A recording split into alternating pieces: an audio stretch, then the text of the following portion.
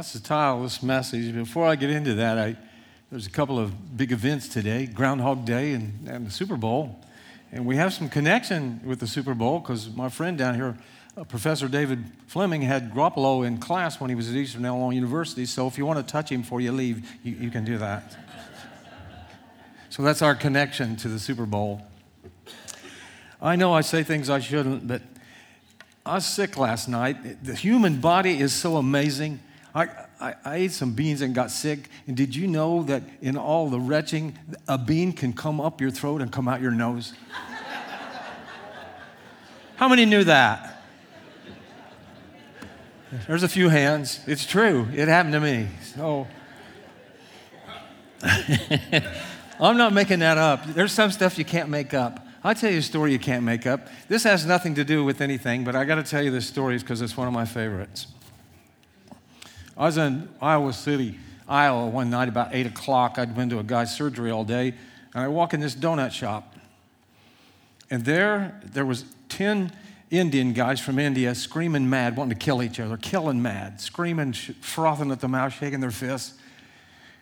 Over to the left, there was a guy in a huge greed turban making false teeth. How could you make that up? Nobody waited on me, so finally I left. And now you're thinking, what's that has to do with this? Absolutely nothing. Show me the money, this title of this message. And in that whole vein of Groundhog Day, I hope that Garoppolo and Mahomes see their shadow. So that's where we're at. Money has been called the substance that can buy us everything but happiness and can take us everywhere but heaven. In fact, money can't buy you a lot of things. It can buy you an iPhone, buy you a computer, iPad, or for us dinosaurs, a stack of books. Pay your tuition to the finest university, but it cannot buy your intellect to help you learn. Money can buy you all kinds of medicines and doctors, but it cannot buy health. It may buy you $1 million house with an ocean view, but it can't come close to creating a home. It may buy you companionship or association with big names and important titles, but not the love of a friend. Money could get you a solid gold crucifix, but it cannot get you a savior. The really important things in life simply aren't for sale. And we know that, but it's funny how we strive to think that we can buy things that will make us happy, actually. This isn't to say that money's not important, even vital, especially to the Lord's work. If believers stopped giving, Christian organizations would fold, and mission fields would be vacant. Christian literature and information would cease. Christian media would stop. No more Christmas child. You saw the joy in that little girl. There's millions of those go out because of generous people like you around the world. So when we get together, and Rachel and Stacy, whoever helps put that together here, that's such an important thing that we don't see the end result. We see it putting it together, and we do that. But man, just to see that end result. And I probably don't tell you guys how much I appreciate your generosity as well. Did you realize that I should have got a picture of it? That's my fault. But there's an orphanage that's built in Haiti, on the Western Peninsula, in the Grand Anse Valley, that we built, that we helped built most of it, I do believe. But there's a plaque on that says, thanks to Crossroads Community Church. So I appreciate that.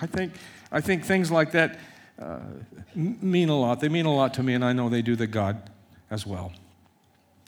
Without giving, churches would shut their doors, and believers would miss out on one of the greatest blessings in life, and that's giving. God is a giver. He's never a taker. And he gives and he gives and he gives and he gives to us. And it's on us as his representatives to give that back. Here's the subject. We're still in 1 Corinthians. We're almost finished. We're in chapter 16, verses 1 through 4. Paul puts his finger on the importance of financial giving, a topic that in some churches is overkill. In some churches, I agree, it's probably talked about every Sunday. You got to give, you got to give, you got to give. And in some churches, it's ignored. But it's such a vital part of who we are as believers, it cannot be ignored. And it's my premise that you should preach the Bible all the way from Genesis to the Revelation because it's all relevant. And I've said this before, and sadly, we can go into the Scripture and take things out of context and make them say what we want, but that's not what God had intended. He wanted the whole picture, the whole package, so to speak. You can almost see the grimace on the Corinthians' faces as they read this part of Paul's letter to them. Verse 1, now concerning the collection for the saints. You notice the article, the, T-H-E, before the words collection and saints. From his choice of words, we understand that Paul had a particular collection in mind. He's not talking about regular Sunday offering. This was a specific group of people with a specific project in mind when he said that. This money that he was asking them to give would not go through their general fund, but go to a special group of saints in Jerusalem. The need for the collection. If you remember your church history, the church was conceived in the outpouring of the Holy Spirit on the day of Pentecost. When the Holy Spirit come down and breathed life into the church. The analogy that I use is when he made Adam. And God came down and breathed into Adam's nostrils the breath of life which made him immortal. It's what happened at Pentecost when the Holy Spirit came and breathed life into the church. The church in Corinth was there because the mother church was first founded and Paul sent people out, or God did. Though the church in Jerusalem was the firstborn, it suffered from some postnatal problems that threatened its life.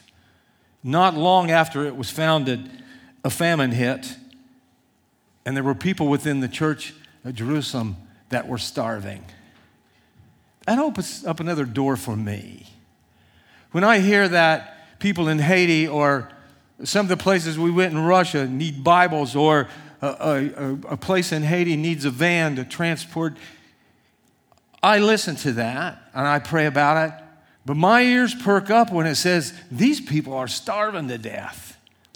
Maybe it shouldn't, but it opens up a whole other door for me, so to speak. And I remember here not long ago, the last few months, Haiti was going through some problems, and Pastor Fran and New Life for Haiti sent out that call, and as well as Fennell did in Jacmel, the people were hungry. And people gave, and we sent rice and on, and I think that's the way that it should be. So here Paul, he strikes right to the heart of the matter and says, hey, our brothers and sisters in Jerusalem were starving. What are you going to do about it? Paul's heart bled for these people. So he organized a relief effort calling upon the church at Corinth to meet the needs of the mother church. Paul talks about expressing and meeting financial needs. This openness about the collection brings up 2 points that we can apply. First, it's not wrong to let your financial needs be known. A lot of us are too proud to ask for help. And I think especially in this area of finances, if we were struggling, I think a lot of us would be hard-pressed to ask. Well, Paul's saying you need to ask. How can the rest of the body be able to help you if they don't know you're struggling? And in that vein, I think the church family ought to be close enough that when we know somebody's struggling, we don't have to be told or asked, that the Holy Spirit would guide us to them. We know that. Let a little tidbit of gossip go out and see how fast that travels. Boom, it's just like that, and everybody knows it. Everybody knows everybody's business, so why should this be any different? We know of a family that we know or we love, or maybe don't even come to church here, that's struggling. What a way that God has opened up that door of responsibility or opportunity that we can go into their lives and help them. And I'm proud of Crossroads. We've done a great job doing that. We have helped countless people, and because of that, God has blessed us. And secondly, Paul makes another important point. Our giving should not be limited to our own local church. Yeah, we should give to our church first, but there are other ministries that bless our souls that shouldn't be the end of it. We should continue to look out around us and give where needed. Here's the principles. So Paul makes this plea for the church in Jerusalem. He lays down 5 principles about these special offerings, principles that are applicable to us. The first one is this: giving should be systematic. He urges the Corinthians to set aside money for their offering on the first day of every week. Giving should be not haphazardly and not whenever we feel like it, but it should be done in a systematic way with regular planning. Do you plan that? Do you communicate the discipline of giving to your children? It's important for us. They need to hear it from us. They hear it at church, but they also need to hear it from their parents as well. Second principle, giving should be an individual matter. Another soup bean messing around there, so... Did that gross you out? If it did, I'm sorry about it, but I got to thinking about that later. See, that's my problem. I say things, and then later down the road, you say, man, what an idiot. Why'd you say that? I'm not going to say that either, so I better go on. Giving should be an individual matter. Paul also says, let each of you support the church financially. It's not just for the wealthy or the long-standing members or those that are on the staff or the teachers. It should be everybody. It should be involved in giving. And so, in your own life, do you contribute to the body of Christ? I mean, that's a question that only you can answer. You see that your individual gift is significant for the whole body. Third principle, giving is to be consistent. Paul tells the Corinthians to put aside and save, literally keep putting aside and saving. Their giving was to be a consistent part of the worship service. That's part of our worship service to God. I know some people have asked, well, why don't you pass the plate? Well, the plate's right in front of you. It's the fact that I don't think people should be coerced into giving. As I get into this in a minute, you should give because God's laid that on your heart, and you believe in what God's doing. You believe in the ministry, believe in us. Some days maybe more than others, but nonetheless, that is the point. Giving is to be consistent. And then fourth principle, giving is to be proportionate to what we receive. Paul now states one of the most important principles of giving. Let each of you put aside and save as he may prosper. Each week, we are to see how much we have received and use that for the basis of determining how much that we give.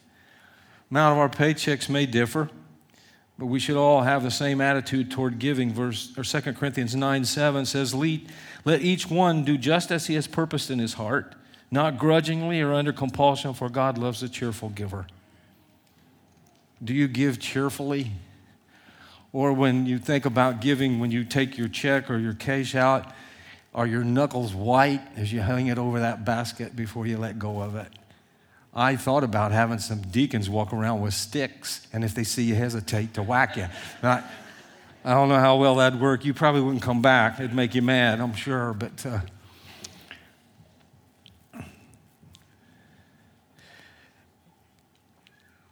I like the Greek word for cheerful. It's the word from which we get hilarious. God loves givers who find joy in supporting his work on this earth. And many of you do that, and I appreciate your generosity. But it opens up this other question. For years, many of you grew up in church, probably heard countless tithing sermons on. But what about grace and tithing? I think we have to make that connection from the Old to the New Testament. It was the Old Testament, 400 silent years, and in the book of Matthew, age of grace. It wasn't the age of grace in the Old Testament. It was the age of law, and it made a shift. So things changed a little bit. This is what's curious. Paul, a New Testament writer who spoke most frequent on the topic of giving, never mentioned tithing. In all the letters that he wrote, he never mentioned it. He had plenty of opportunities to explain this custom because many of his readers were Gentiles. They weren't Jewish. They didn't grow up with knowing Jewish tradition about a tenth. So that would have been foreign to them. But since neither he nor any other New Testament writer commanded believers to tithe, to give 10% of their earnings, so we can conclude that we aren't obligated to tithe.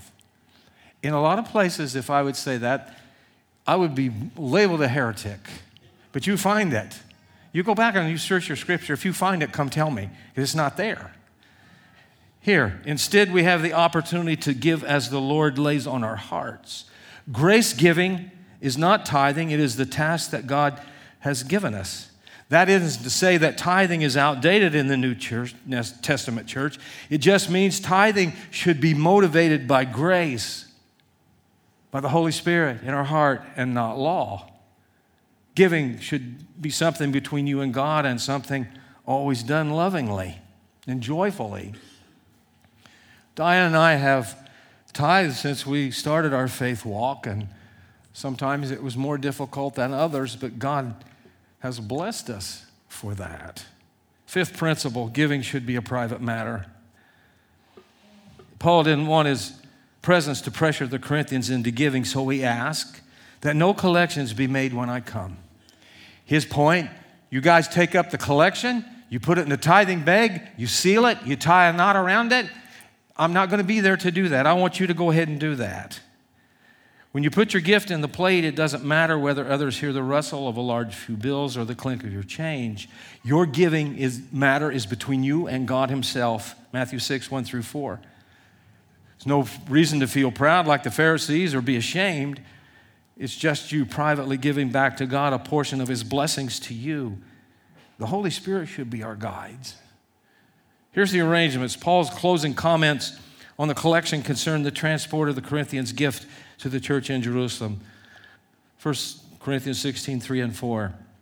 And when I arrive, whomever you may approve, I shall send them with letters to carry your gift to Jerusalem. And if it is fitting for me to go also, they will go with me. Paul was discreet when it came to handling the Corinthians' church money. He wanted no part in the collecting. He wanted no part in the counting or the delivering. He would, however, put his seal of approval on it for whoever took the money. Other than encourage them to give, he kept his hands out of the money matters. Unfortunately, Paul's plea went unheeded, as do I. I don't count the money. Kurt and Trudy and Tracy, they go in the back and count it. I don't know. I always want to know how much it is, but fact is, I don't go back and examine. And I tell you why I don't do that. Some people disagree with me on that. I knew a pastor one time that had a guy in his church that gave $1 million a year. So, looking at it from the leadership perspective, if I knew that one of you gave $1 million a year and somebody didn't give any, would that have any bearing on how I treated them? I think hopefully I would say it wouldn't, but I don't want to know that. I hope that makes sense to you, that I don't really touch the money, but I always say keep those cards and letters coming.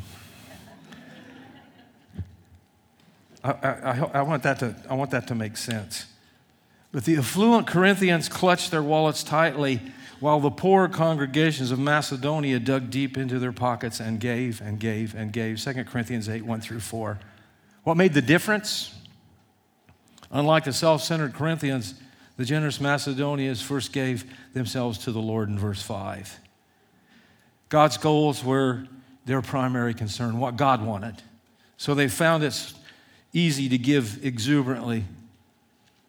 What kind of giver are you? Would you consider yourself a hilarious giver? Here's 3 concluding thoughts. 1, giving is not dependent on the size of your church, but on the conviction of your heart. It doesn't matter what size the church is or the congregation. Giving's not a matter of numbers, it's a matter of the heart. Second tip, giving must be prompted from within and not pressured from without. I know, like I said, I've heard a ton of sermons on what a worm I am if I don't tithe and how I'm not in God's blessing and on and on. There might be a little merit to that, but I get a little fuzzy sometimes. I want to tell you the truth. But if you feel convicted in here, I want it to be the Holy Spirit and not me, if that makes sense to you. So that sometimes it puts the speaker in a precarious situation, so to speak. I might agree, but it's not my words, it's what God says. I want you to do what God says. Yeah, I'm bringing the message, but the fact is you have to do what the Holy Spirit, I can't be the Holy Spirit. I can't speak into your heart. I don't even know your heart sometimes, but God does, if that makes sense. And like I said, I've heard a lot of high pressure. Will a man rob God? I've heard that out of Malachi. I've heard that a lot of different times. But sometimes with these spatial needs, it comes down to us giving sacrificially, and I don't know if we Americans really know what that means. I hope that we never find out to that degree. Last tip, giving is an important way to gauge your gratitude. Warren Wiersbe says it well, and I quote, Christian giving is a grace, the outflow of the grace of God in our lives and not the result of promotion or pressure. An open heart cannot maintain a closed hand. If we appreciate the grace of God extended to us, we will want to express that grace by sharing with others. As James tells us, every good thing bestowed and every perfect gift is from above, coming down from the Father of lights, with whom there is no variation or shifting shadow, James 1:17. If you're thankful for the many gifts and you have gratitude for God for what He's done for you in your life, live your life by Jesus' command, Matthew 10:8. Give as freely as you have received. Diana just read me a story, and I don't remember where it was at. There was a lady in a grocery store that was taking groceries off the shelf and eating them. And they called the police, and the police came, and they came to arrest her, and she started weeping, and she said, I'm starving. I am hungry. It's a touching story, but what happened after that was even more touching to me. My hat's off to the police department, the sheriff's department, firemen, everybody that serve us. The policeman that arrested her, instead of arresting her, took out their wallets and paid her bill. That speaks volumes for me. Have you ever been in the grocery line and somebody's in front of you and they come up a little short? You know what a blessing that is. Get out whatever, $5, $10, whatever it is, and finish up paying their bill because you see they really need it. That's what I'm talking about. That's how God works through our lives. And it speaks volumes to people because money's such a vital part of our lives. And when we mention it, it always gets our attention. Did you realize this morning that one of the best ways to chart your spiritual growth is to go back and examine your checkbook? You may not have thought of it this way, but your checkbook is actually a spiritual journal that demonstrates your priorities in no uncertain terms. Remember Luke 12:34, Jesus said, where your treasure is, there your heart will your heart be also. Where is your heart this morning? I don't know your heart. It's like I've said countless times, we can come in amongst the brothers and the sisters and put on the best act that anybody's ever seen. There could be Oscars handing out every week. We're not always who we seem to be. We come in here sometimes and our heart is black with sin. I'm talking about church people. I'm not talking about anybody else right now.